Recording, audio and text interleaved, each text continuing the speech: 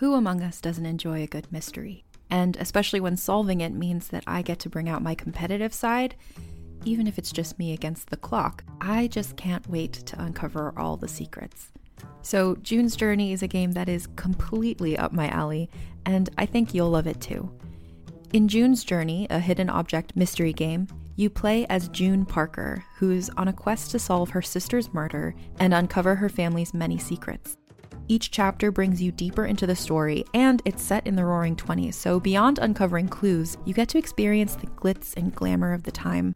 June's Journey is definitely not a game I play mindlessly, which I love because I get genuinely invested, and a lot of it is a race against time, so there's a little fun added pressure of trying to find the clues as quickly as you can in each scene. There are also tons of ways to customize the island that you're on, learn more about the characters, and then new chapters are added weekly, so you really can't run out of things to explore.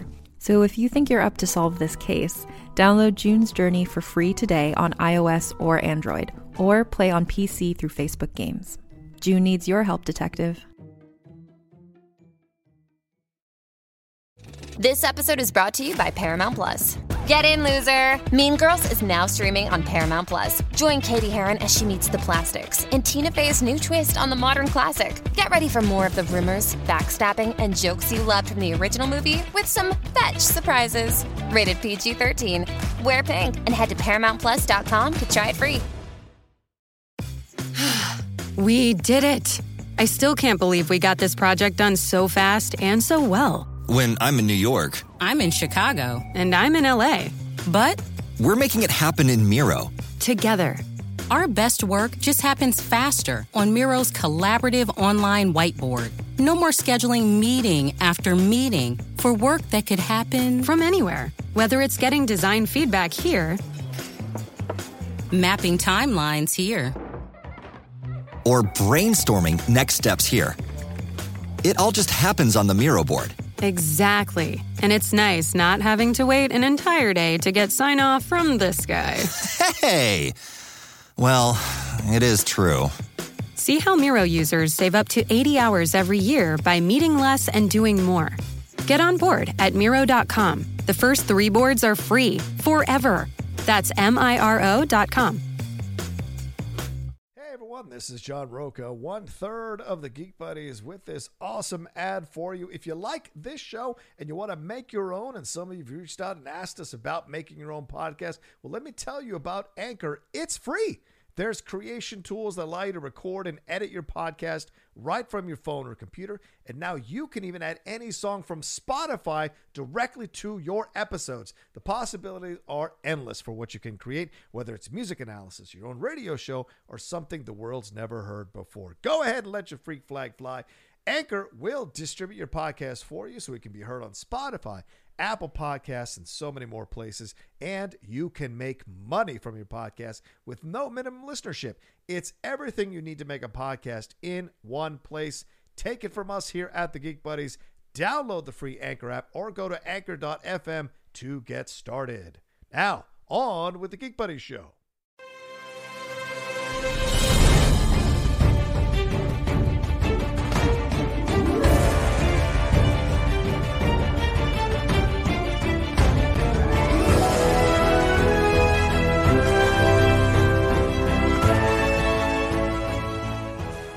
Hello, everyone, and welcome to another brand new episode of the Geek Buddies. Hey! We are back again for another week of geeky goodness here on the show. Excited to talk about all these subjects.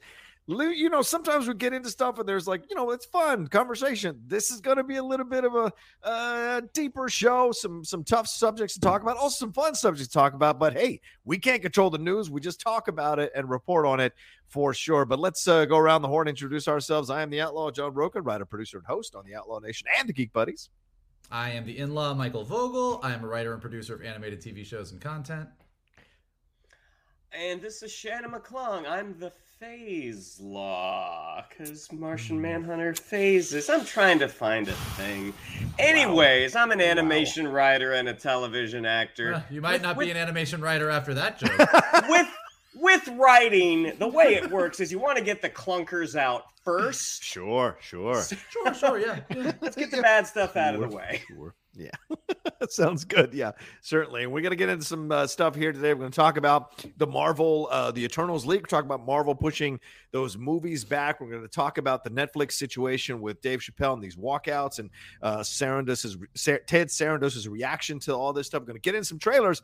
And our main topic is going to get into the Ruby Rose situation, these claims from both sides, both Warner Brothers and Ruby Rose kind of launching these nuclear missiles at each other over this situation on Batwoman. I can't believe we're still talking about that first season, right on the precipice of the third season and right after DC Fandom previewed the third season.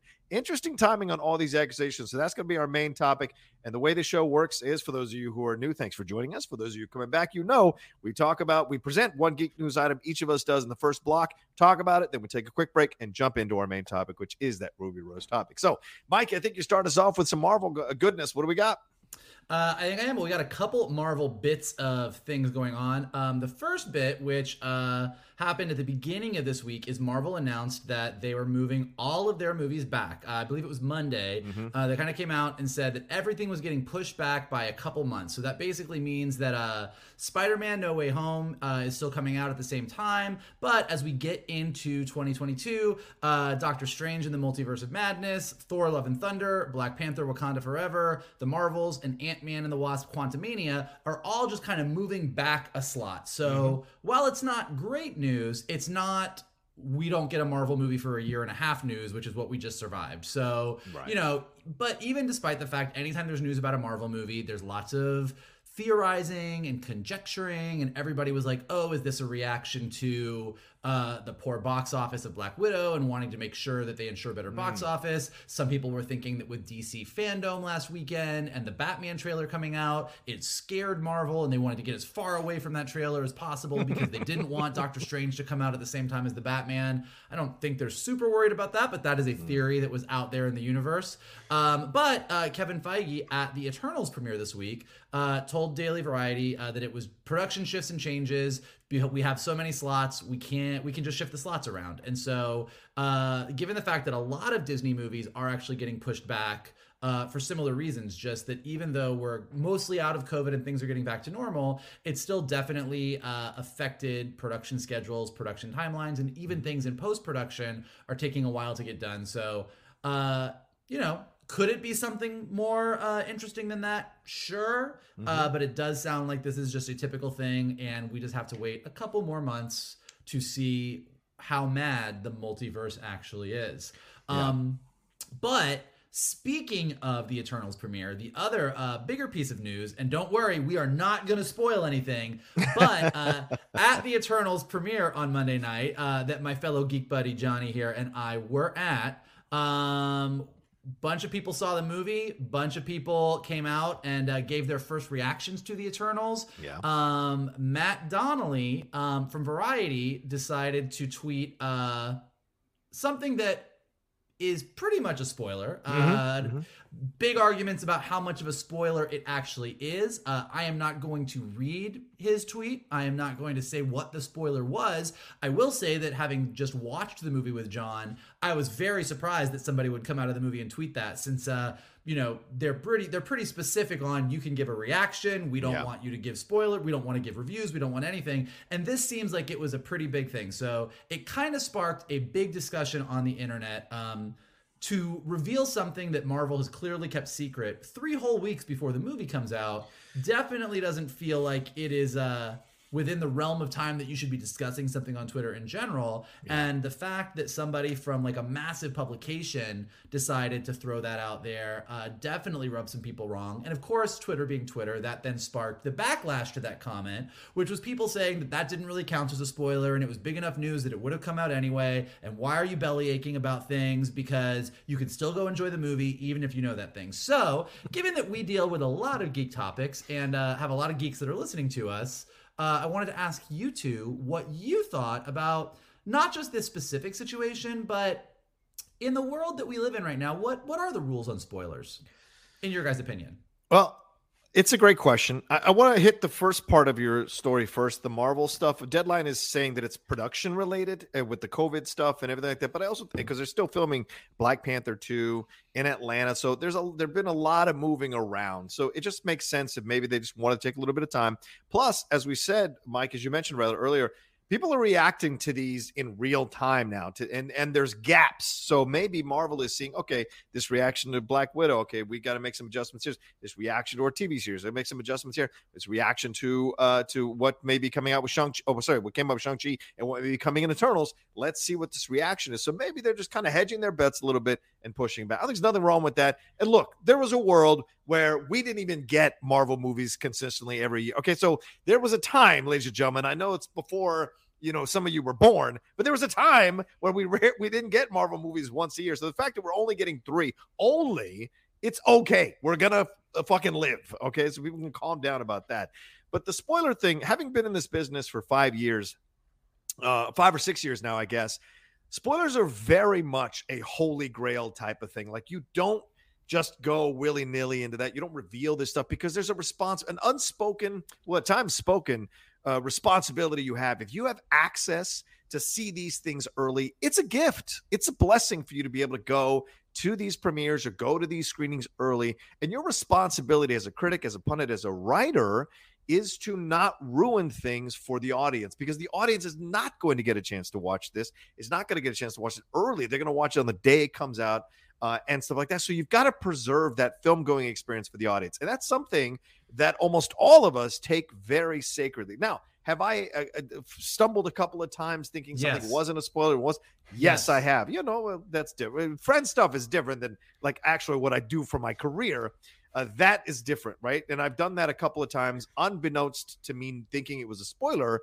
I didn't know, because there's some people who don't even watch trailers and they'll think you're spoiling stuff, even though it's in the trailer. So you've got to be aware of that all the time.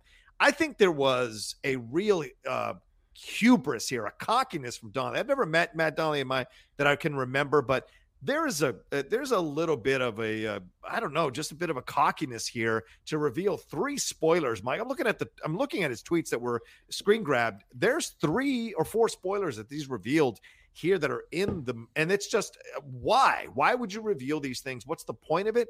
Are you trying to make your name for yourself, or is this another one of those instances where someone is kind of using their position to elevate themselves by doing something controversial? It's not out of the realm of possibility that pundits, critics, and reviewers have an ego and want to be the one person people turn to for information. And if he was to get fired for this, as you said, the backlash, people would follow him to his next job. So he would have some cachet to negotiate a salary, negotiate benefits, negotiate attention. That happens.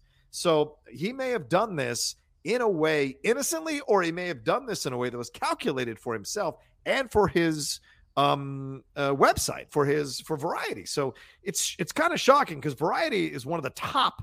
Variety and Hollywood Reporter are pretty much the top 2. So to violate that kind of unwritten rule between the viewers and the critics or reviewers is a bit shocking. And the fact that he hasn't been fired yet, or hasn't been really punished in any way, shape, or form that we know of, kind of speaks volumes of maybe Variety knew what he was going to do and wanted to do this for whatever reason. So those are my thoughts overall. Jay? Yeah, as far as the movies getting pushed back, like I was super bummed about that because I was really looking forward to, we get one in November, we get one in December, we get one in March, we get one in May, we get one in July, we get one in November. Like I was really, really looking forward to that. So the fact that was taken off the table, it's like, oh, okay, that happens. I don't think that they were scared of the Batman, because there were going to be 3 weeks in between the Batman's release date and Doctor Strange's release date. I don't think you move an entire schedule based off of a movie that more than likely at that point won't necessarily have run out of steam, but any sort of box office competition is most likely gone 3 weeks in. Generally, unless it's just, it's like Titanic, like something that just catches fire, which is certainly possible. But again, I don't think that the Batman and the fandom trailer, I don't think that had anything to do with it. The thing that did bum me out was looking at 2023, how they did remove for right now 2 Marvel kind of release dates that they hadn't announced. Right. And one of them was that October release date. And for me, I'm like, oh, that was going to be Blade's spot. And I really wanted that. I really was looking forward to us having our Halloween Marvel movie. I thought that would have been great. And it could still happen. Like that could come back. Right. But to the spoilers thing, I think when you have a studio that is as big as Marvel, and then you factor in DC, you factor in Star Wars, the first weekend a movie comes out, it's like, yeah, stay off social media, because there are going to be some people who may inadvertently spoil it, or some people that just get a kick out of it, and those people are a-holes. To do it, and 3 weeks, fans have spoiled stuff. When studios have been gracious enough to let fans go and see this thing early, sometimes they've stupidly spoiled stuff for their own benefit or attention. Right. Sorry, Shannon, go ahead. But 3 weeks before a movie comes out, it's like, that's really not cool. And whether or not he is dismissed from his job, I would have to think, and again, John, you would be able to speak to this better than I, that from here on in, Marvel's like, he ain't coming. Like, no way. Maybe. I think because Variety is so big, I don't know. Well, I mean, right, exactly. And no one messes with the mouse, right, Shannon and Mike? Like, the mouse is top dog right now. But the guy one of the people who gets us these invites, and I'm proud to say my friend Marshall, he tweeted out. He said, for those people releasing spoilers or releasing these leaks, we see you. That's what he said. We see you. So it is very possible that Variety is rather Matt Donnelly has kind of sacrificed his ability to go see these things. I doubt Variety will be sacrificed, but maybe not. Matt Donnelly. Yeah. But you wonder going forward, like, if this is sort of a shoot your shot moment, and it's like, all right, I might burn a bridge here, but this is for my career going forward. I would have to think that he would kind of be blackballed. Like, it doesn't matter where you go. It doesn't matter if you set up your own shop. If you are not getting invited to this stuff ahead of time, you've kind of all the wind has kind of been taken out of your sails. Now, once the movie is out, we saw with Endgame, within under 2 weeks, they were using footage from the third act to promote it. So, the first weekend, yes. After that, you're kind of rolling the dice, and I know it's not fair because a lot of folks don't have a life where you can just go and see a movie opening weekend. You got other responsibilities, you got kids, So, but yes, 3 weeks out, that's messed up. Or as we found out in Shang-Chi, it's not even open in that country. In Australia and other places, they didn't even open at the same time as the U.S. Sorry, Mike, go ahead. Sorry. No, I was gonna say, I remember when the Infinity War and Endgame came out, I think the Russo brothers on Twitter posted, like, let's please go, I think it was like 14 days or something. Right. Like, they actually said a specific, hey, why don't we all hold hands on this and do this? And I do think in general, most people are good with spoilers. Kind of to Johnny's point, this really reminds me of like Comic-Con. And when the studios come down to Comic-Con and they show exclusive footage that it's just for the fans there, and they're like, please don't record this, please don't do this, and inevitably somebody does, and it turns into a big thing about how fans are so irresponsible. But to see somebody who actually is like a high-level critic working for a major publication do this, now I will offer a different, none of us know why he tweeted it. I'll offer a slightly different take, which is, he doesn't really think the things he said are spoilers, and he was really excited when he came out of the movie and he said it, because a big part of the conversation that's kind of going on around this right now, and it's it's hard to say without getting into the specifics of the spoiler, but like we said, we're not going to get into it. There is a argument to be made that this information doesn't affect the plot of the movie or the events of the movie in any way. Now, I'm not saying I agree with it, but I'm saying that there is a chance Homeboy came out of the movie and said, that was great, this happened, this is this, sent it off, and then everyone was like, whoa. And I think that really gets to the heart of how I feel about spoilers. I was tweeting about this yesterday, and some people disagreed with me about it, but I think that if you're not sure, don't do it. Exactly. I think that we live in a world where it's a basic respect thing. Like, there are certain people that are like, I don't care if I know this. It's not going to ruin my enjoyment of the movie. I can go enjoy the movie. I've been reading articles about it where whole articles are like, look, you can enjoy Empire Strikes Back now, and we all know that Darth Vader is Luke's father, but it's still a cool movie. I'm like, sure, that's great. But why are you robbing somebody of the opportunity to see the movie the way they want? And if somebody wants to go in having not seen anything, not heard anything, as hard as that is in the pop culture world that we live in, don't make it harder. You know, just like there's, particularly with some of the stuff that he revealed, it's stuff that Marvel clearly hasn't announced. It's stuff that isn't in any of the trailers. It's stuff that isn't in any of the press materials. And so if Marvel is keeping it under wraps, maybe just follow their lead. That's the thing at the end of the this isn't like a random reporter at a small outlet who like got excited and tweeted. This is a guy at Variety. You don't get to Variety and be some kind of novice. Like you know the business and you know the system, you know the patterns, you know what you can and can't do. In fact, if you run it by your editor before you tweet it. I think at that stage, I'm sure that happens. Or maybe even walk up to the publicist who is literally standing out there saying hi to everybody. Marshall was there the whole time. He could have easily walked up to the publicist, hey, I'm tweeting this. Is this okay?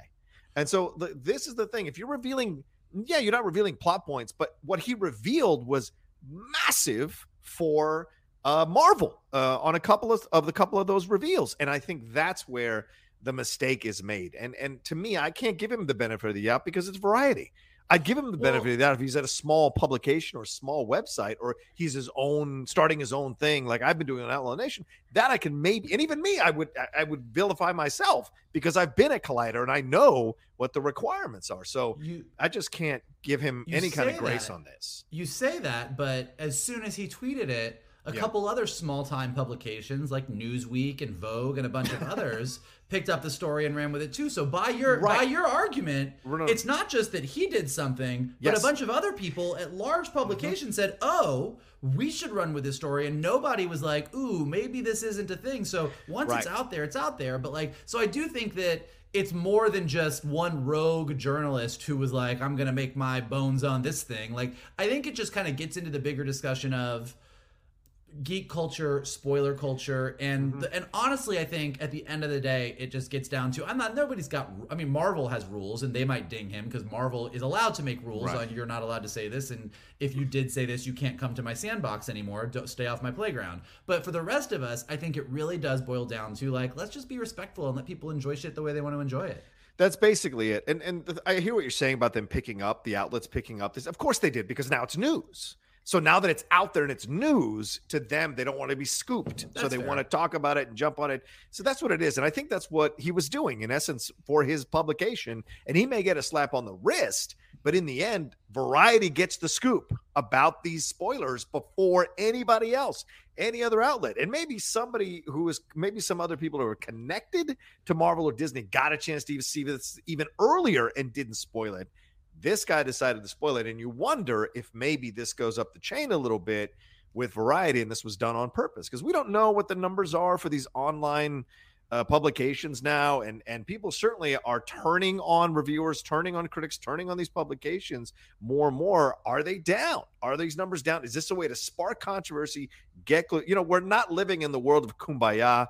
Certainly, we've seen many, many people use controversy to elevate themselves or their website or their financial possibilities in this world, and that to me seems like just a mistake you can't make. And it's not like he made it once. Like the tweet had multiple spoilers. So I just think it's poor form, Peter. Poor form. Yeah. Yeah. And the way one of them is presented, it's like, come on, man, you knew.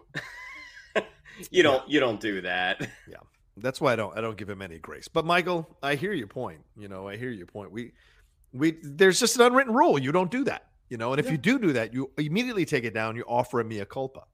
Offer that. And I don't know if you guys have seen it. I haven't seen anything where he's offering that to anybody. I have not. But Michael makes excellent this idea of spoiler. But this could, and this is maybe the last way to wrap it up. This could affect if we start to lose the ability to go to these screenings. This could affect a lot of people and a lot of websites and YouTube channels, their bottom lines. The idea of having access to this stuff, there's a reason people turn to you because you have this access. You can comment on it. So, well, it's a push and a pull. I mean, you're right. Yeah. Like Marvel / Disney can dictate whatever they want. Right. But at the same time, they also want people talking about their movie. Of course. 2-3 weeks ahead of time. And, this is probably not what a lot of the creators would like people to be talking about, but they want people talking and engaging. And so they're always going to want people to see something early and go out on social media and say, oh my God, it was great. Oh, you got to see it for yourself. Oh, this is going to be amazing. Yeah. So I don't think they're ever going to just stop letting people watch things, but they might change the way they do some stuff for sure. Yeah. Yeah. Have you ever experienced this, Mike, on your end with any spoilers of any stuff that you've done? Oh man, the bronies hacked into DHX a bunch of times. What? You don't even know. There were so many hacks. We'd be coming into work and be like, oh, it's a nice day. What's going on? Oh, season 5 was hacked. The scripts and designs are out there. What? Oh, it happened all the time. What? And look, I'll tell you, how do I say it? It's horrible. Like when you've been working on stuff and you have surprises and you want things to be out there. You don't want things to be out there, rather. It sucks and you get super annoyed about it. And you're like, God damn it. How do they know about this? But the flip side of this, and this is what I mean about Marvel and Disney not shutting down all communication is, no publicity is bad publicity, and you'd rather have people talking about you than not. Like, what would be worse for Marvel? Is if Variety said, hey, this about this next movie, and everybody went, yeah, I don't care. So I still think it's bad. I think spoilers are bad. I think we should all be respectful of each other when we think about geek culture and spoiler culture. Also, there's a level of, well, this sucked, but boy, it's good that people are this upset about it because it's better to be upset than not give a shit. That's a fair point. That's an absolutely fair point. All right. Well, as if we haven't had enough controversy, let's move on to this. This week is like a take some sip calming tea before you watch Geek Buddies. Like, this is an intense episode. There's a lot to. Everyone's mad this week. There is. I mean, Mercury's in retrograde. I think all this stuff is falling apart. I don't know. I don't follow that stuff. Maybe it is. But let's move on to this Netflix Ted Sarandos story. Sarandos story. I hope I'm saying his name right. I don't know. This has been building and building. Dave Chappelle, for those you don't know, and if you've been under a rock, I can tell you that Dave Chappelle dropped his 6th special, which is part of his contract with Netflix, Call the Closer. And we talked about it on the show. Certainly we spoke about the reactions to some of the things that he said. Michael watched it. Shannon, I think you watched it. And I watched it. And there was you could tell there was these jokes that were just kind of off base, and the transphobia, it really kind of promoted transphobia, promoted homophobia. In my opinion, other people can certainly commented on our show when we talked about it, felt that it was not that, but everyone's allowed their opinion. But there was certainly a very strong backlash to this. And today, as we're recording this, a group of people at Netflix and other protesters got together protesting outside Netflix and protesting outside Netflix and making it very clear that this was not going to stand. This kind of reaction by Ted Sarandos, who was like saying, hey, this is, freedom of speech. And, we support all people. And even Hannah Gadsby, who had kind of been looped into this and mentioned by Ted Sarandos, she said, take your name out of my name out of your fucking mouth. Like, she went hard at him to kind of push against this idea that him trying to use people who are LGBTQ community to support the fact that Chappelle's allowed to say these kinds of things under Netflix's banner was kind of slapped back into his face. And then they apparently they fired 3. They fired 3 of the employees. One of them was pregnant. So there was all kinds of stuff that went on to how he did this. They did rehire those 3, though. Yeah, they did. But still, they fired them initially. They suspended them for crashing a meeting there that was happening. So much happened behind the scenes of this. And now Ted Sarandos is doing interviews all over the place saying, hey, I made a mistake. I didn't handle this well. This was a serious error in judgment on my part. So I ask you two gentlemen, this is a lot that Ted Sarandos has taken on that I don't think he anticipated here with his glib response to people who were upset about the Dave Chappelle situation. And listen, a lot of people who just supported Matt Donnelly for tweeting what he tweeted in those spoilers, a lot of people have come out to support Dave Chappelle and the things he had to say. And a lot of people in the black community, a lot of people in the stand-up comedy community are really supporting Chappelle and the fact that he had a right to say what he said. And people are saying, really, you're proving his point because you're all getting mad because you went after trans people. But when he was talking about black people and making racial jokes at black people's expense, no one was organizing walkouts. No one was organizing protests. So this is a very interesting issue to contemplate with multiple dimensions to it. What do you guys think? Take it away, Mikey. Oh, yeah. Thank you. Thank you, Shannon. Thank you so much for graciously offering me the floor. Well, no one's champing at the bit to hear what I have to say. I mean, I think, first of all, since we did talk about this a few weeks on the show, and definitely a lively conversation in the comments chain about it afterwards, I think it's I just want to be clear on the fact that as John said, I watched the entire special. And did respond to the entire special. And I do agree with what a lot of people in our comments said, is that I know that Dave Chappelle's goal with that special was ultimately to make a point about his humor, his humor as it pertains to the trans community, the LGBTQ community, and by ending it with a story about his friend, the trans stand-up comedian, who he gave a shot to do his opening act, who then took her life after the fact. Not because of that, but for other reasons. His attempt was to make a point about the way that that groups and communities like the trans community, the LGBTQ community came after him. Clearly, based on the reaction from the trans and LGBTQ community, it didn't do what it was intended to do. If his whole point is that empathy is bisexual, as he says at the end of his act, that's a two-way street, and clearly the other side of the equation, the other side of this argument, is not feeling the empathy from him because you can see the response. Like John said, a lot has happened since then. 3 employees went into a meeting, were fired for they were suspended, then they were reinstated. So and I then apologize. Reinstated afterwards. And then after that, another employee, B. Pagels Minor, I think I'm pronouncing that right, who was a former program manager at Netflix, was let go for ostensibly releasing a lot of confidential, sensitive information about their ratings and their metrics to Bloomberg.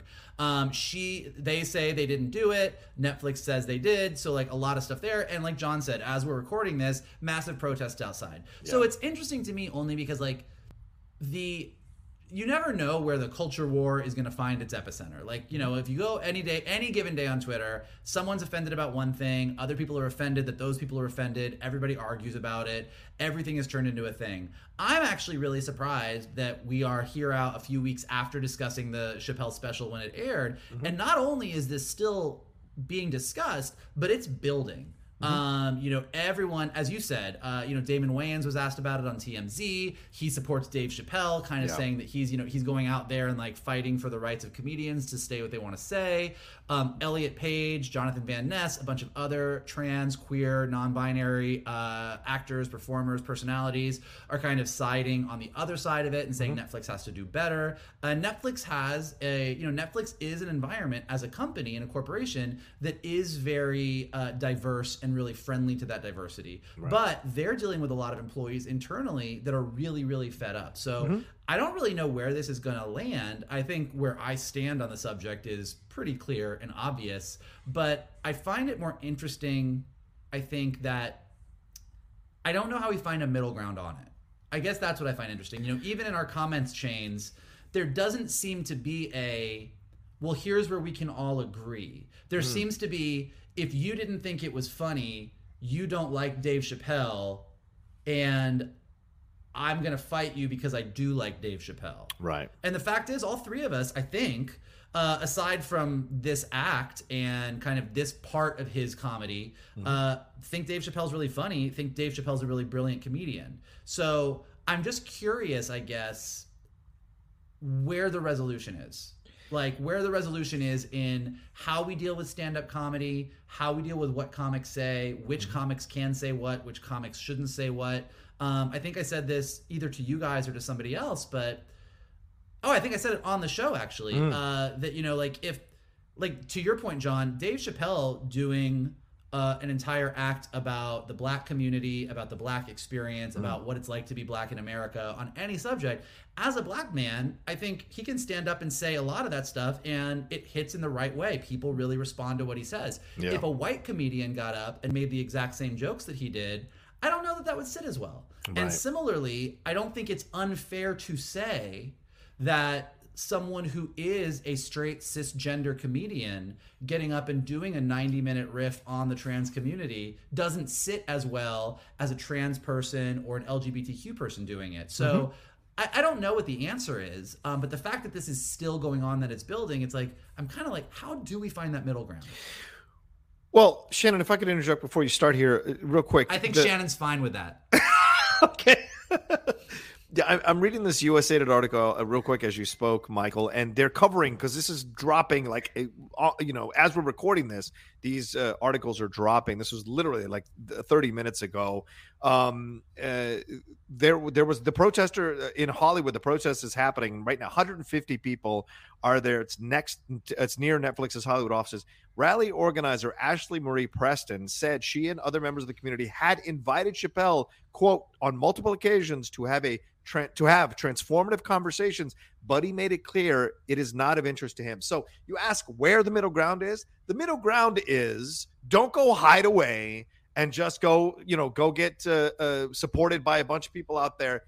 Step forward and hear from the other side. That's how you do this. Yes, I know comedians want to say whatever, and yes, you can joke about whatever the fuck you want, but you're not free from consequence. You're not free from the results of these kinds of things. And people protesting, people not liking what you say, that's as American as apple pie. And that's as American as you getting a chance to say what you want to say. And Netflix paying you like, what was it, $24 million to do your special, which is astronomical. And clearly he must be bringing in a lot of viewers, a lot of money for him to be paid that much. So you got a right to, but people have a right to protest. People have a right to be upset with the things that you said. The way you find the middle ground is you come forward and say, all right, let me hear from you. Here's my point of view. And by the other side, the people who are protesting need to clear the space to let Dave speak and get his point of view. If you keep interjecting and interrupting him and vilifying him, then there's no fucking progress. If you really want to find the middle ground, it is both people being allowed to speak fully without interruption and hearing both sides. And at some point, you find the middle ground. Maybe to agree to disagree, but at least you've heard each other out. And that's important. Yeah, I did not watch the entire special. I got about 15 minutes in and I turned it off because I'm like, hey, this isn't for me. I'm not, your right to do. Absolutely. Yeah, and it's something that I have done with other comedians who I think are incredibly talented and have put on good shows in the past. I've turned off Bill Burr specials as well. Like, I think Bill Burr is really funny. And his last one, I was like, not for me. So as a consumer, that's the power that I have, and that's the right that I have. But also, I'm not a part of the marginalized community that was the subject as well. So, and I think that's where we kind of have to take a closer look. It's just like, I don't have any trans friends. I don't know any trans people. And so it probably didn't hit as hard for me as it did for other folks who do have those people that they're close to in their life, that it's not enough to just turn it off. You need to go further.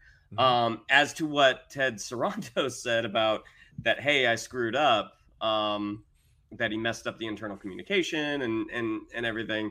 I think he probably thought what most people assumed was this is going to be news for about 72 hours, and then it's going to go away. And the fact that it, as Vogel pointed out, it is the fires are not just still burning, they're growing. Yeah. And, the world, it's a changing place right now. And what was okay before is not okay now. And mistakes are going to be made along the way. But I think, as you put it, John, I think ultimately that middle ground might just be to agree to disagree. My guess, and this is just pure conjecture on my part, is that Chappelle probably has no interest in revisiting this subject because his thoughts he left on the stage. and that's the end of it. Like the likelihood that he's going to engage in any sort of dialogue, I think, is probably very, very low, but I could be wrong. Yeah. He positions, look, I love Chappelle. He positions himself, though. That special he did about George Floyd, that was a really powerful special, moving special, brilliant special. And he's been positioning himself through all his specials as more than just a comedian. He is moving into the Dick Gregory phase of his career, which is to be activist as well as a comedian and to speak truth to power. And so you can't say, I'm going to do this, and then I'll engage on my terms whenever I feel like it. No, there's a responsibility here that if you're going to be an activist, you have to engage in the dialogue, engage in the conversation, not through tweets, not through missives, but actually setting up conversation. I've never seen an issue that can't be discussed by people. And it's so frustrating when people hide away and put up the wall, like Rogan and all that nonsense that they do with their stuff. Like, they make fun of the other side for being offended. Like, fuck you. Like, that's such shit to be like, well, fuck your feelings. I'm so cool. Fuck your feelings. Then they go cry about something and his audience is supposed to care about his feelings. And it's like, well, is it fuck your feelings or is it not fuck your feelings? Like, which is it? And that's the hypocrisy that's constant throughout shit like this with stand-up comics a lot of the time. The offense, they're so soft. And it's like, no, because we can make fun of something with you and you'll cry like a bitch about it too. So it's just that kind of thing that's like, it's sliding scale all the time. And the smarter thing is, hey, did I offend you? All right, what did I say? Well, this is where I was coming from. What's your issue with it? Well, okay, I hear where you're coming from, but what about this? All right, well, we're not going to agree, or maybe we do agree, or I see your point. Aww, and that's positive, Johnny, right? I taught you that when we were in London together, when you were mad at Rita. I remember teaching you that lesson. Listen, don't start. I've taught you a few lessons. I've taught you a few lessons yourself. But all right, anyway, sorry, Mike, go ahead. Sorry. No, I was just going to say, just to wrap this up, I think one of the things like to keep in mind as tensions flare and people get mad and people start arguing about this, I think something that both sides, I want to see if I can say this right, that both sides need to consider is that if you were deeply offended and angry about what Dave Chappelle said in his act, that doesn't automatically mean that Dave Chappelle is a horrible, horrible stand-up comedian. Right, yes. Also, if you love Dave Chappelle and think he's the greatest of all time, it doesn't mean he can't make mistakes. I think what happens a lot, and like I said, it happened in our comment chain, that we didn't like this act. We think that he was in the wrong here. And it was like, well, why do you hate Chappelle? And I'm like, no, I actually didn't say that. Like, I actually think Dave Chappelle is hugely talented. As John said, the fact that he is kind of positioning himself as someone who is kind of an activist who speaks truth to power gives him gives me a level of respect for him, but also gives him a greater responsibility in what he says. Yeah. And I still think he's hugely talented. You can't take that away from him. I think he's wrong here. And I think he is mistaken and maybe a little misinformed in the way he speaks about the trans community. Mm-hmm. But that doesn't automatically mean that I think that I'm going to vilify him and make him the worst person in the world and I can never support Dave Chappelle or watch anything he does. I think part of having that conversation on both sides is being really specific about what you're upset about and not letting that bleed into every other aspect of your issues with that person. Mm-hmm. Does that make sense? Yeah. Totally. I think, maybe. I'm sure I'm going to get yelled at about it. Go ahead, yell at me in the comments. Let's talk about it. Well, and the other thing is the memos that were leaked and everything. We got a glimpse of how much money Netflix is making on these. The Squid Game apparently made like $86 million on a $21 million investment. That's pretty incredible when you look at it, or $24 million investment. Pretty incredible stuff. So this idea that these streamers get to hide their numbers, that really needs to be it needs to go the way of the dodo or the dinosaurs, because you want to crow about, we need to have access to these numbers so we can have a dialogue, and you don't get to control the narrative about your numbers. That's ridiculous. We need transparency on this, and I hope this exposed, and I would encourage more people to expose and leak numbers from streaming services so we have a better idea of how they're, especially on the heels of the Yahtzee strike, which was a big part of their anger towards the studios. The studios were hiding numbers, hiding these streaming profits that they were making and how they were making these profits, or playing dumb about the profits. So this stuff needs to be exposed. I think if studios have to do it, certainly streaming services should have to do it as well. So that's just me, though. No, we get through all the controversy, we get through all the hard stuff, and you go, all right, Shannon, what's next? Yeah, Shannon, what's next? The true controversy of this episode is trailers. Three very different trailers for three very different projects. First, we have an animated series adaptation of a Marvel comic book, followed by a live-action adaptation of an animated series from Japan, and finally a biopic about a couple of TV actors who you probably know. But let's start back with the first one. We got the first trailer for Hit Monkey. So this is going to be on Hulu. This is from the original creators, are Daniel Ray and Dalibor Talajic, and it has been adapted for Hulu by Josh Gordon and Will Speck. So these guys directed Blades of Glory, Office Christmas Party. This looks like a bananas show. I was aware of the title. There it is. I was aware of the title, but I really didn't know anything about the book. But it's got Jason Sudeikis, Olivia Munn, George Takei, Fred Tatasciore. I mean, it's really, really a really crazy property. And just to give you a little synopsis, tells the tale of a wronged Japanese snow monkey mentored by the ghost of an American assassin as he cuts a wide swath through the Tokyo underworld. Watch the trailer. That description does not even do it justice. But gentlemen, what did you both think of the first look at Hulu and Marvel's Hit Monkey? You're the animation expert, Mikey. I mean, it's kind of what you said. It's just batshit insane. I think that what I enjoyed about it was, and I talked about this before, I love that we are now living in an era where our animated entertainment is filling all available gaps. Like for years and years and years, animation was kid stuff.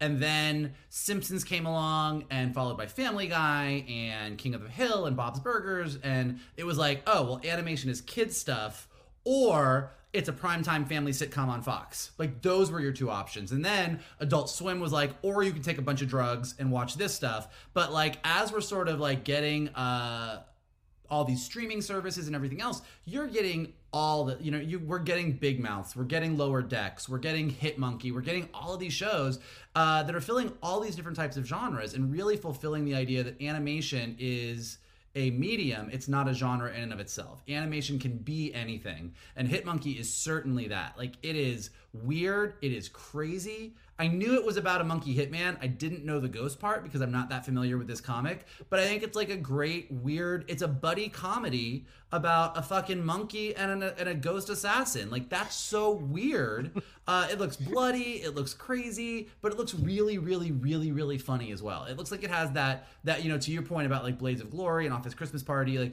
it really looks like it has that kind of humor to it, and I'm really excited to see that in a action Marvel animated thing on Hulu. Let's tell the truth here. You've been doing 2 seasons of the sweetest guy on the planet. You want to let your freak flag fly a little bit. So Jason Sudeikis was like, hell yeah, let me go back. Because, I mean, on SNL, his best characters most of the time were a-holes or were jerks. And I love that. So the fact that he's getting a chance to kind of stretch that muscle a little bit or work that muscle out a little bit voiceover-wise is great. His little comments, and it's an adjustment to his voice. He's actually doing a character, which I thought was really great to see as well. The monkey doesn't speak, so that adds even more of an interesting... monkey. It's a monkey, exactly. It's a legitimate monkey, right? It's not some fucking talking monkey.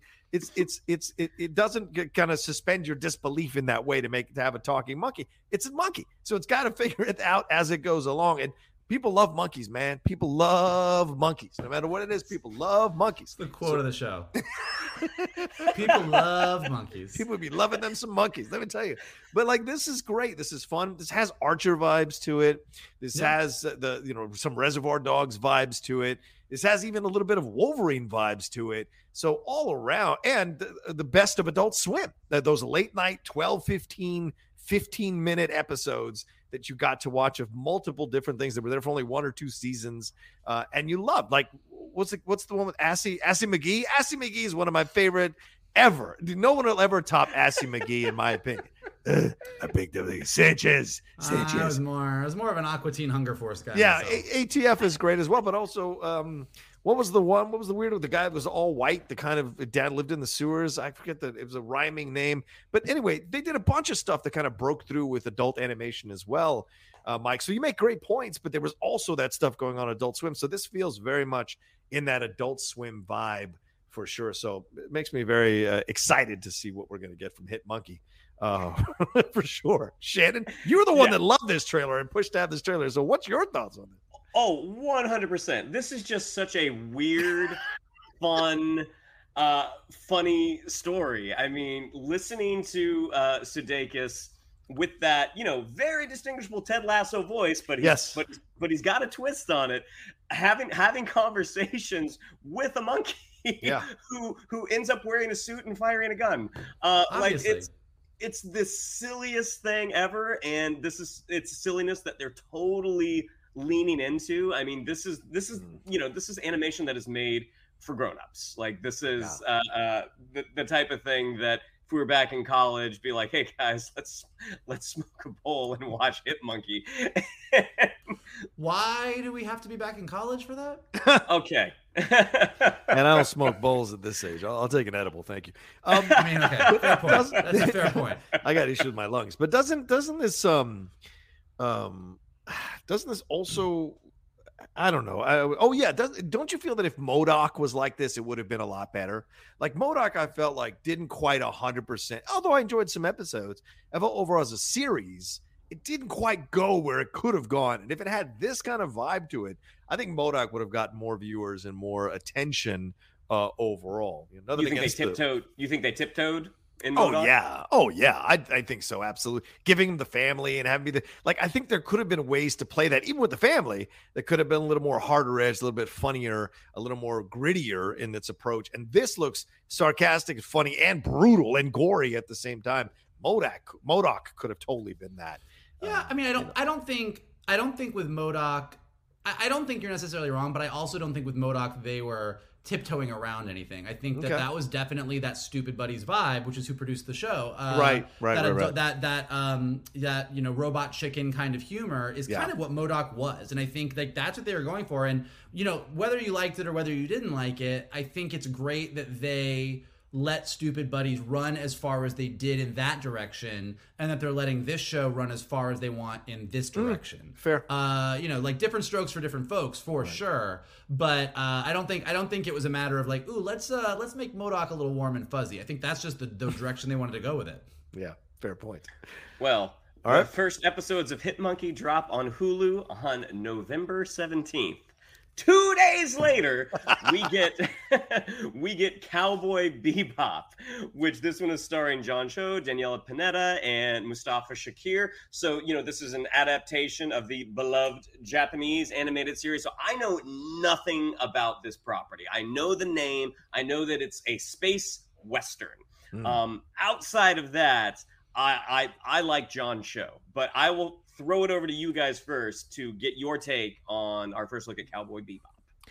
Yeah, I did a trailer reaction for this. I loved it. I thought it was I've never seen the series, so I'm catching up. And everybody tells me to watch it because it's a Western. It's, kind of cool, anime, samurai stuff kind of mixed in with Hitman stuff. So I loved this trailer. This was, and there wasn't even a trailer like, it was a unique teaser trailer in that this was kind of a separate mission within 2 minutes. And I thought that was genius to kind of promote an unusual live action adaptation of a pretty beloved anime in this way. So the approach, genius, the colors vibrant, the chemistry between the three of them, the witty, snappy dialogue, great, a multicultural cast that works so well, that doesn't make a big deal out of being a multicultural cast. all of it just works so damn well. Inventive, the way they use the walls, the way he had the arm go around the wall. I was like, this is genius.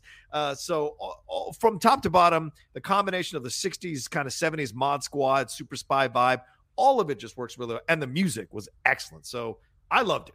Mikey? I also am not a huge person in the Cowboy Bebop world. I watched some of it. Working in animation, I've had people over and over and over again be like, you gotta watch it. So I would start it and then I would stop it and then I would start it and get a little bit further. After watching this trailer, I'm like, well shit, I'm sitting down and watching as much as I can before November 19th because the trailer struck me so right that it made me want to go do my homework in a way that I've not done my homework yet. So I'll keep you posted on that. But like you guys, like I loved the trailer. I loved the style of it. I loved the vibe. I loved how visually arresting it was. There's the one, and this didn't make me nervous for the trailer. It made me nervous for people's reaction to it, which was I watched it and I was like, this is cool. This is visual. This is sort of like giving me anime come to life vibes in a really cool way that I'm enjoying. It reminds me a little bit of how I felt when I watched the trailer for Scott Pilgrim.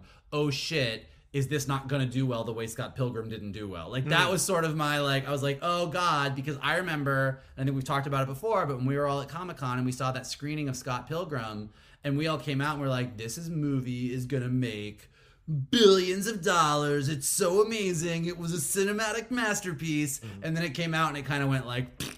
So I am super stoked for this. I literally can't wait to watch it. Like I just loved everything John said, like the way they handled like the shifting of the panels and the throwing the screen around at each other, and the screen kept going like back to the right and back to the left, but then when it went like back in the background, I was like, man, they are just killing me with this. So if that's any indication of how the show is going to be, not just that device, but that kind of interesting camera work, that sort of really, really dynamic storytelling visually, I'm super, super excited about it. Yeah, I mean, from frame one of the trailer, it's like, okay, this is a 70s cotton candy infused grindhouse hard-boiled detective story.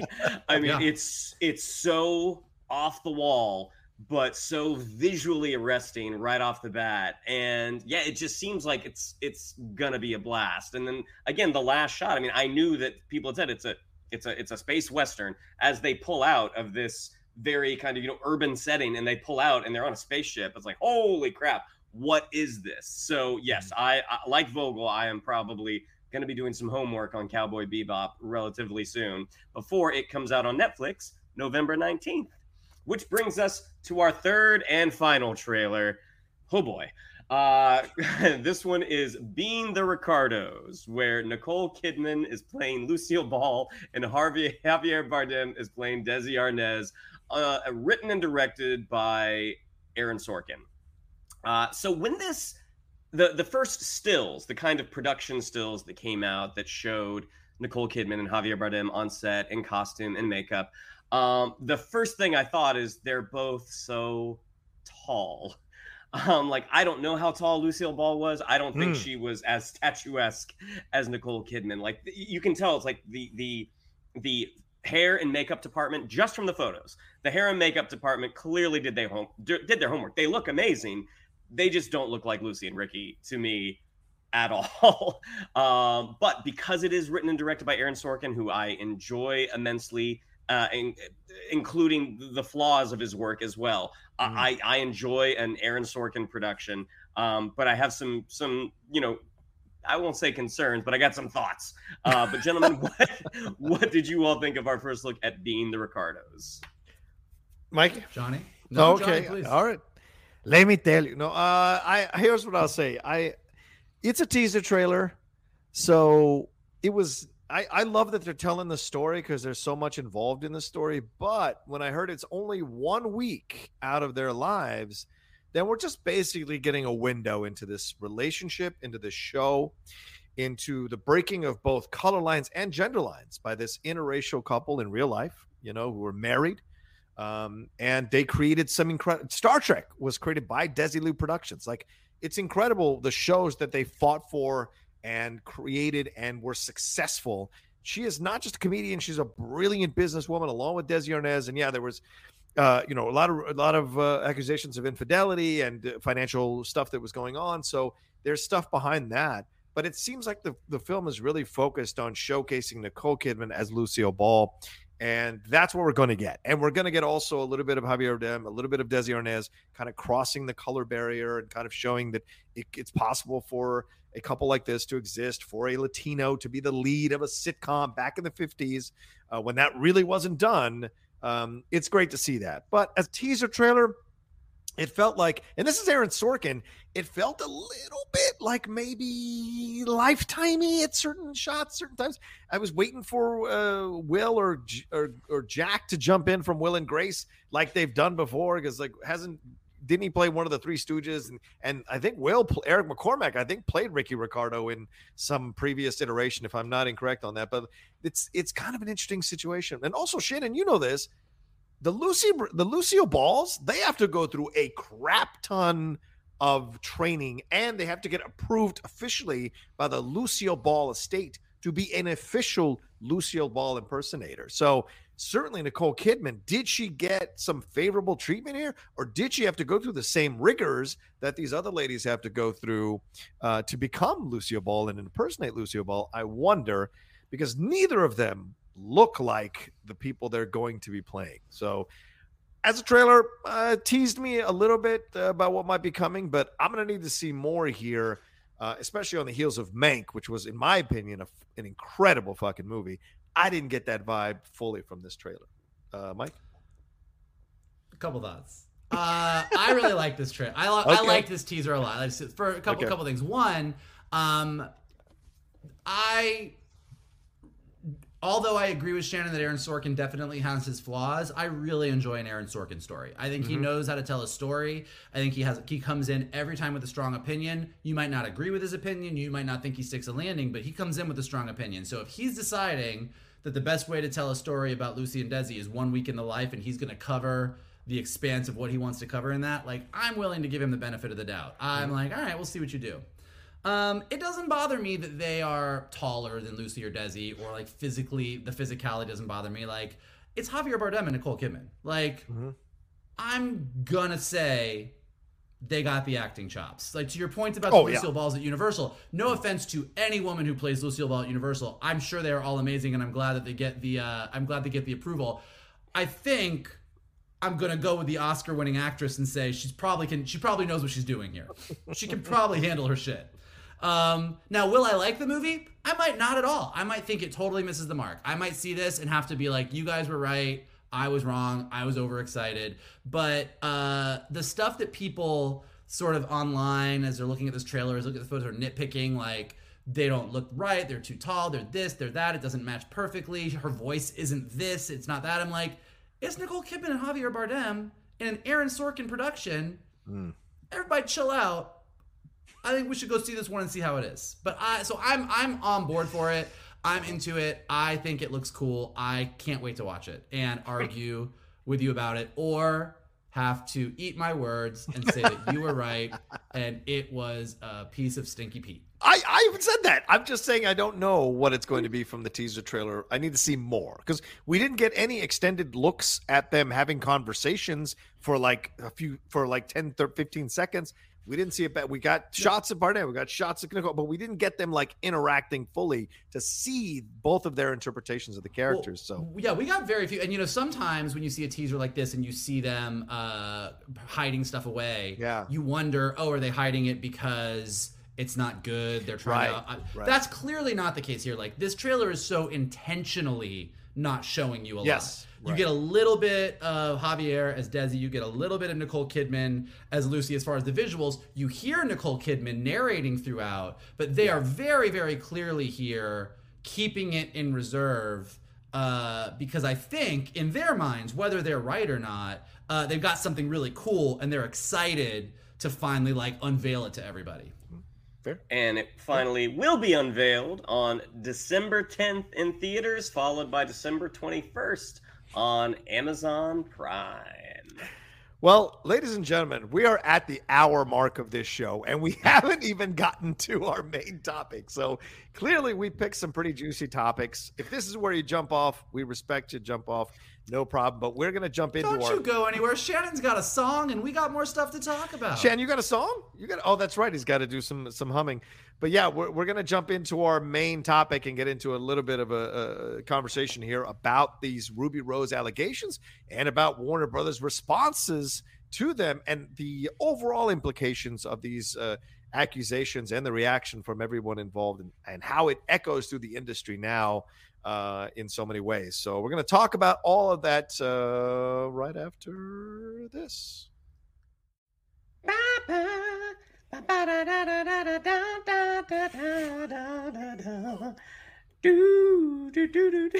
I can't remember. What is that? I don't know what that is. I was trying to do a Kiss from a Rose. Oh my! What? That seems way too fast for Kiss from a Rose. Okay, great. You were able to pull it out quicker. I was trying to do it when John was talking. Oh, I'm sorry. Don't blame me. It was very. I forgot. I came up with that at the very end. Shannon was doing the EDM version. I was gonna do Batman. The Dua Lipa version, combining that. All right, well, let's get into this subject matter here. Ruby Rose this morning shocked the industry by dropping a series of Instagram stories detailing some of the experiences that she had on the set of Batwoman during season 1. She, everyone was pretty shocked when she walked away because it just didn't happen. That doesn't happen at the CW, where the lead of the superhero show walks away from the situation. And there were all kinds of rumors and accusations that people spoke about kind of on the dirt sheets about what really happened behind the scenes. And certainly Ruby Rose was allowed to exit gracefully, and WB and CW and everybody involved in Batwoman said, like, she's this is her decision. She's leaving on her own volition. But at the time, Ruby Rose said, this was not a decision I made lightly, as I have the utmost respect for the cast, crew, and everyone involved with the show in both Vancouver and in Los Angeles. Well, that has changed. Her respect for everybody involved with the cast and the crew. So now she's broken her silence. She said enough is enough. And she went after CW. She went after Batman showrunner Carolyn Dries and Berlanti Productions, Greg Berlanti and Sarah Schechter. She said, I'm going to tell the whole world what really happened on that set. I will come for you. So what happened to me never happens to another person again. And so I can finally take back my life and truth. Shame on you. And this all kind of stems from this accident that she suffered on set. And she claims she was forced to come back to work after 10 days and was guilted into coming back to work after 10 days because she claims that she was told that many people would be out of a job. The CW would out of millions of dollars. It would cause all kinds of problems. Peter Roth is the person she accuses of threatening her with this. She also claimed that she accused Roth of inappropriate behavior with a bizarre claim that he'd asked women to steam his pants while he was wearing them. I want to say this real quick as an editorial note. That's not unheard of in Hollywood, ladies and gentlemen. We know someone who was an assistant to someone who requested that they measure them for pants while they were wearing them and took his pants off to be measured. So it's not unheard of to see this happening. So whatever your feelings about that. But she also alleged that Rose was investigated, that Ruby Rose was investigated by a private investigator after she left the series. But a source close to the production company, or to the production rather, says the accusations against Roth are slanderous and unfounded. And then Ruby Rose went after Dougray Scott, who should have been Wolverine. Dougray Scott, who played her dad on the show. She said, as Warner Brother Televisions has stated, they decided not to exercise she said that she accused him rather of misconduct on the set, including allegedly being abusive to women and hurting a female stunt double. Dougray Scott responded, as Warner Brothers Television has stated, they decided not to exercise the option to engage Ruby for season 2 of Batwoman based on multiple complaints about her workplace behavior. We're going to get to that in just a second. I absolutely completely refute the defamatory and damaging claims made against me by her. They are entirely made up and never happened. Rose went on to detail unsafe working conditions on the set, including serious injuries to a Batwoman crew member who apparently received third-degree burns over his whole body. And then she claimed that people should have gotten therapy who witnessed this burning and she blamed the working conditions for causing serious injuries to other crew members. She concluded by asking fans to stop asking if she would ever return to the show. She says, "I wouldn't return for any amount of money, nor if a gun were to my head, nor did I quit. I did not quit. They ruined Kate Kane and they destroyed Batwoman, not me. I followed orders, and if I wanted to stay, I was going to have to sign my rights away. Any threats, any bullying tactics, or blackmail will not make me stand down." And this was the response from Warner Brothers. Despite the revisionist history that Ruby Rose is now sharing online aimed at the producers, the cast and crew, the network, and the studio, the truth is that Warner Brothers Television had decided not to exercise its option to engage Ruby for season 2 of Batwoman based on multiple complaints about workplace behavior that were extensively reviewed and handled privately out of respect for all concerned. Mike and Shannon, ladies and gentlemen who are listening and watching right now, this is a quagmire of stuff where both sides seem to be claiming some pretty extreme behavior about each other. She followed up with something else here, and maybe I should add this for context real quick, what she said about what she wrapped up these comments saying that because this was apparently a production that she was involved in, did not go. She says at the end, she wrapped this up by saying, if I don't say something, then what am I really saying? This isn't just for me. This could possibly end my acting career, but it was already ended when I could no longer open up a script without a panic attack. And she says, listen, maybe part of the timing was after being attached to WB's Meg the past 3 years and having developed Jax, Jaxx, from scratch with John, a character, an IP, and franchise I loved so much, having the fans constantly ask when we start shooting, as they constantly posted pictures of Jax, only to be told I was cut a month ago, hence why I was growing my hair out for Jax and then chopped it, with no explanation. People forget Meg was the #1 film in the world when I joined Batwoman. I was not in a career lull, and she says she's not doing this because, quote, work has dried up. So, Mike and Shannon, what are your thoughts about this? This is a lot to consume. Oh, I took Dave Chappelle. You go with this, Shannon. You right. That's fair. That's totally fair, I think. Shannon? I think at the end of the day, this is something that we will never know what actually happened. Because as of right now, both sides seem to have really dug in their heels on their version of events. Yeah. Now, when she exited the series, and again, Vogel would probably be able to speak to this better than I could, but when one is wrapping up a series under not the best circumstances, my guess is that some sort of NDA would be filed. Mm-hmm. Yeah. That's like, hey, we're not going to talk about this. We've settled our differences. We're going our separate ways. I'm curious why she chose now. Was there an expiration date on that NDA? In her follow-up comments, she said she chose this now to speak about this because of the IATSE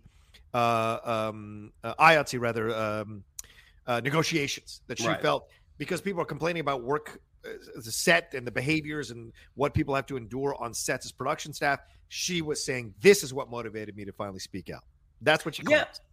I mean, as to the claim that a crew member suffered third-degree burns, you would think, and again, I don't follow Batwoman, so maybe this story was out, but I would think that there would have been some press written about an incident like that, because that's no small thing for someone to get that injured. I mean, granted, like when she was injured, we found out about that because she's the lead of the show. But I would think that if something had happened to a crew member that was that extreme, that there would have been some print about it.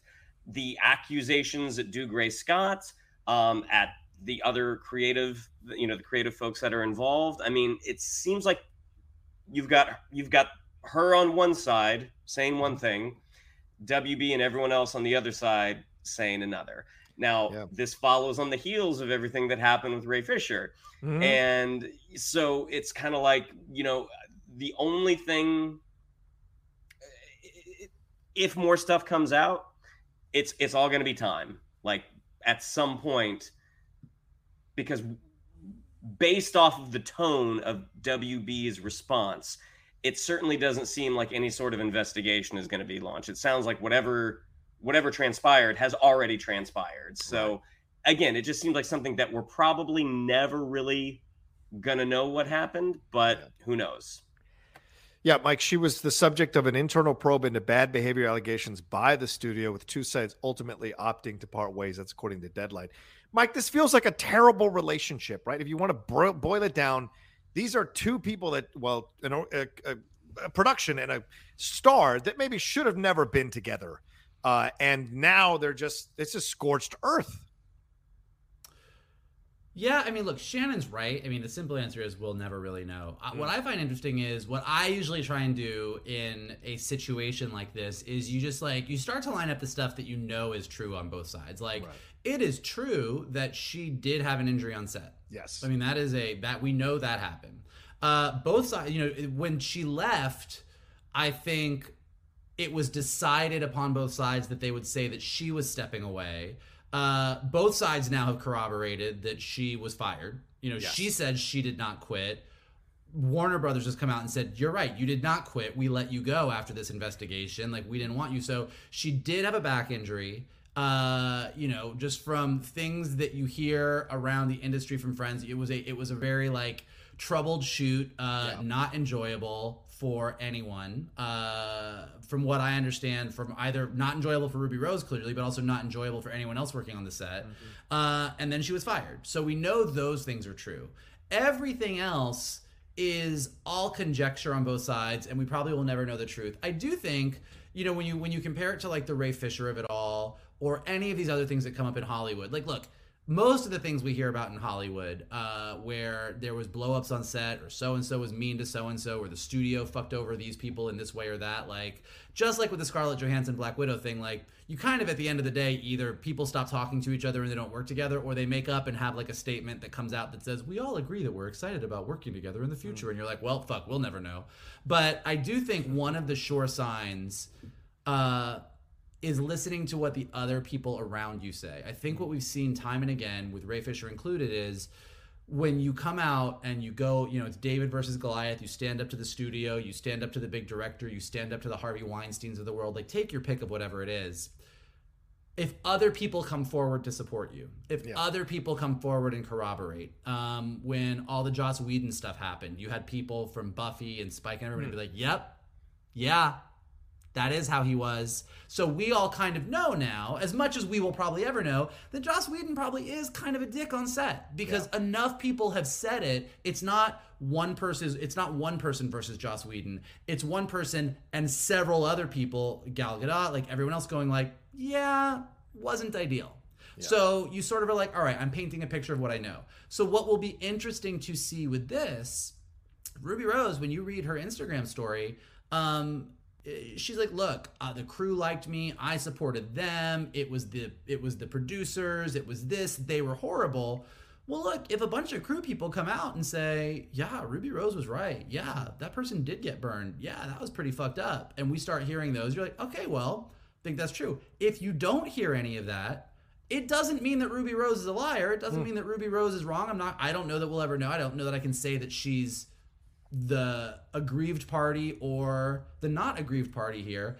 But to me, there's more validity when more people step up. So that's kind of what I'm waiting to see.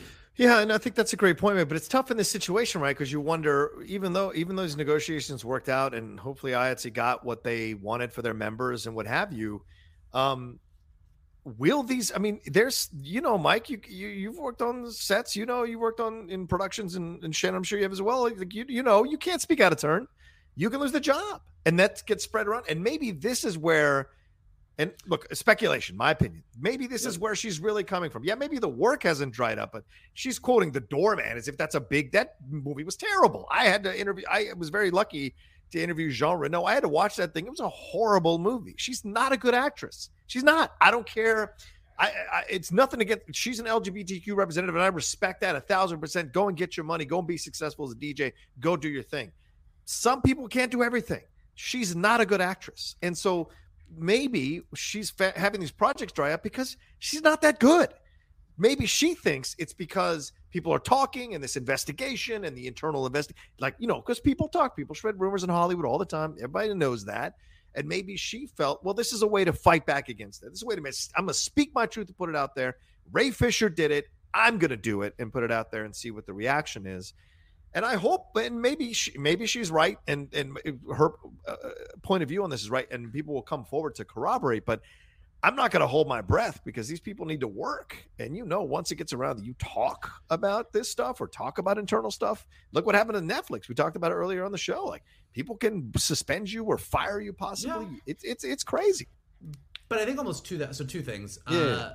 One, Ruby Rose being a bad actress, if you think she is, does not actually support or deny the fact that she was treated good or bad. Absolutely. And I'm not saying that.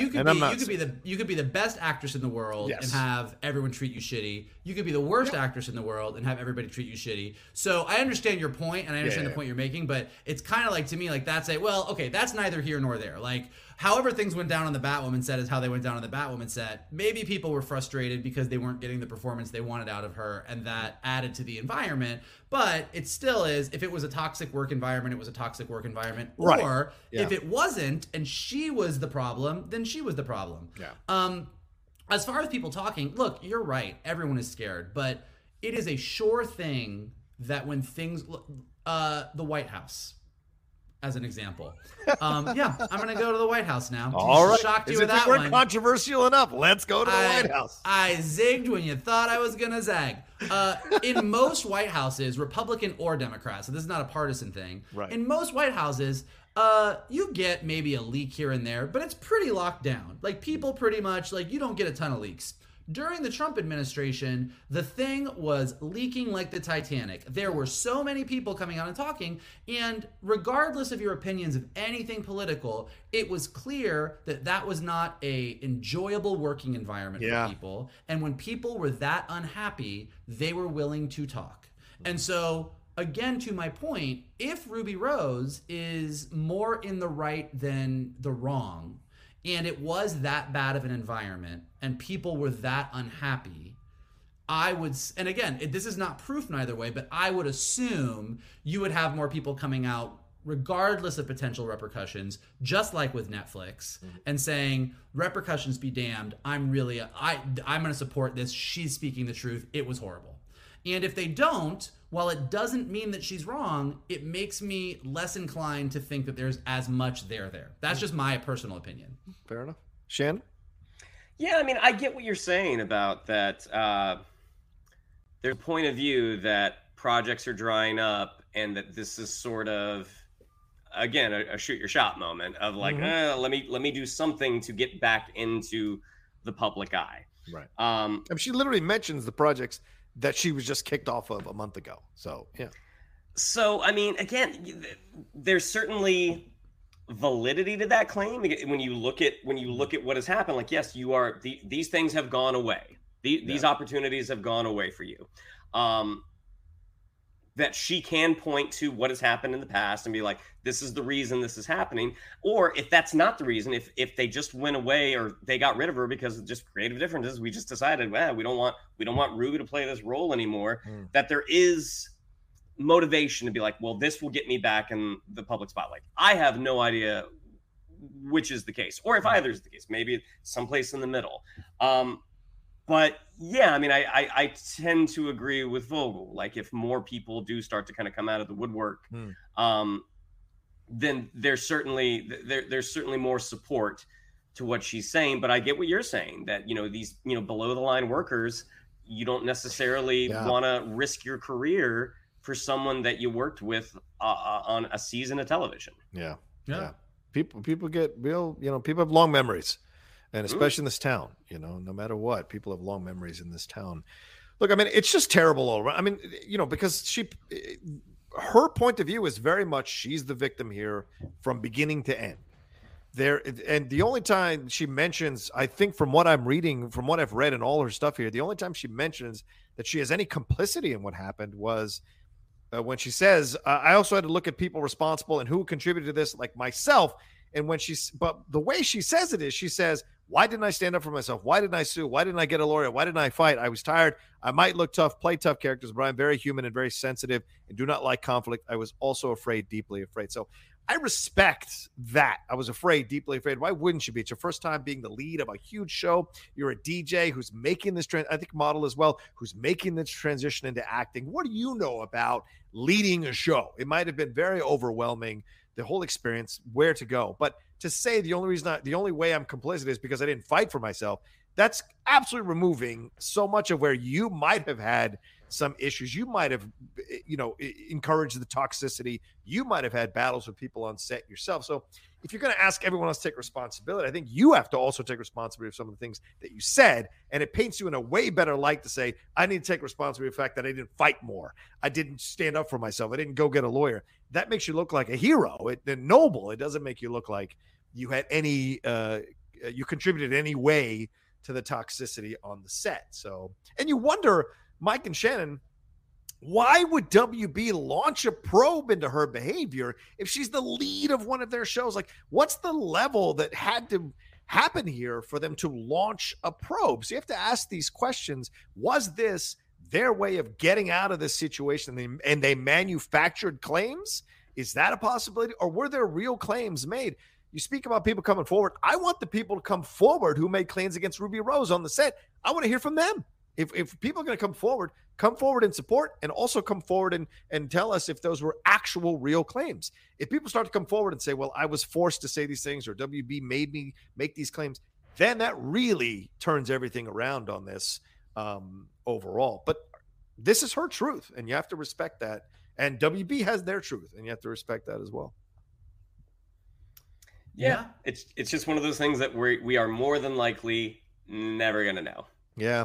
And also the truth of it is, as everybody who's like a huge Ruby Rose, it's like, it's not the Chappelle situation, but like it's the same type of thing, is that there's a bunch of people that are going to flock to Ruby Rose's defense and be like, that's fucked up. She was so wronged. Yep, Warner Brothers is a horrible, horrible place. Fuck all those people. And then the people who are like, Ruby Rose was trying to get attention. Her career's not going well. She's coming after Warner Brothers. Warner Brothers had a probe. They did everything right. And those are the two sides who are going to get in their corners and just scream at each other. And again, the truth is probably somewhere in the middle. You know, I think that the truth is that it clearly wasn't a great situation, and probably Ruby Rose being overwhelmed by being the lead of the show, which is what she says in her story, contributed to a lot of that.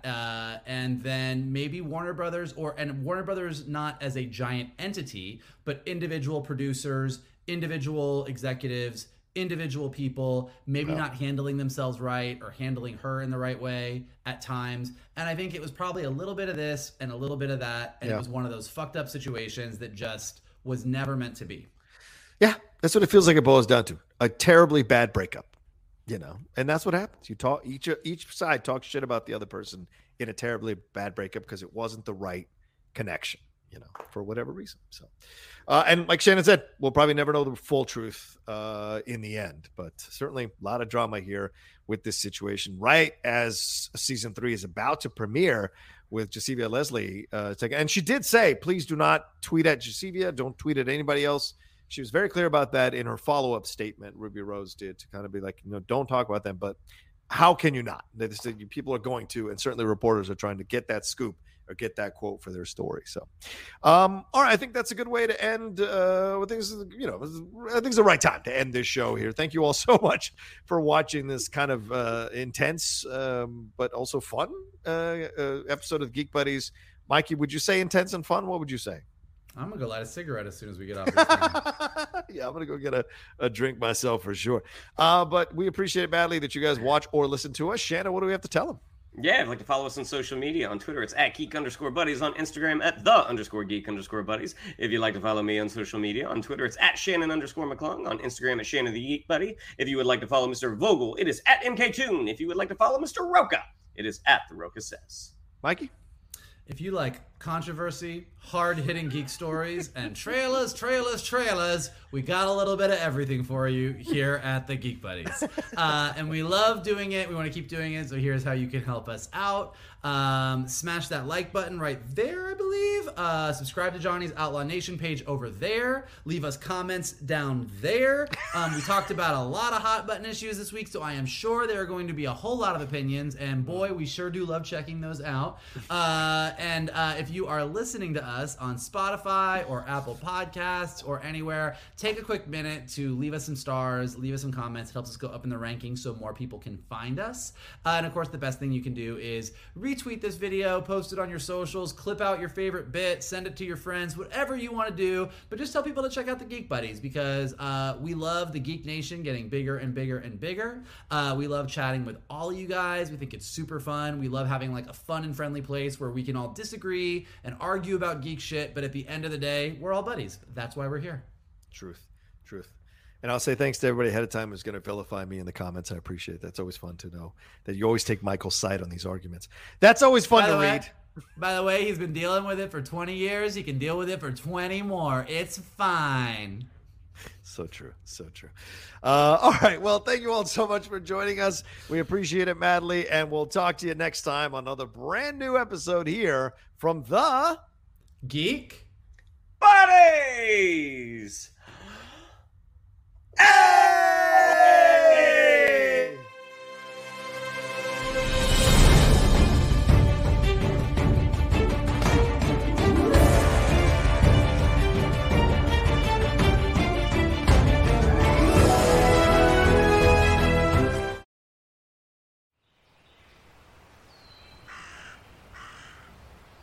Wander with us into a world of magic.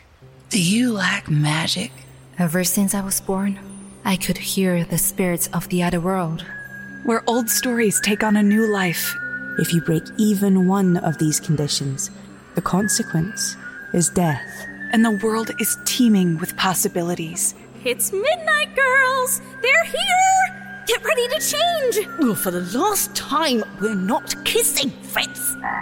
Join Jenny and Madeline in this fantastical audio drama as they journey into the stories you grew up with as you've never heard them before. You are no more than a demon! Okay, Gown. Let's do this. And reinvent fairy tales with a feminist twist. Ready for your next adventure? Then we'll see you soon in the forest of feminist fairy tales.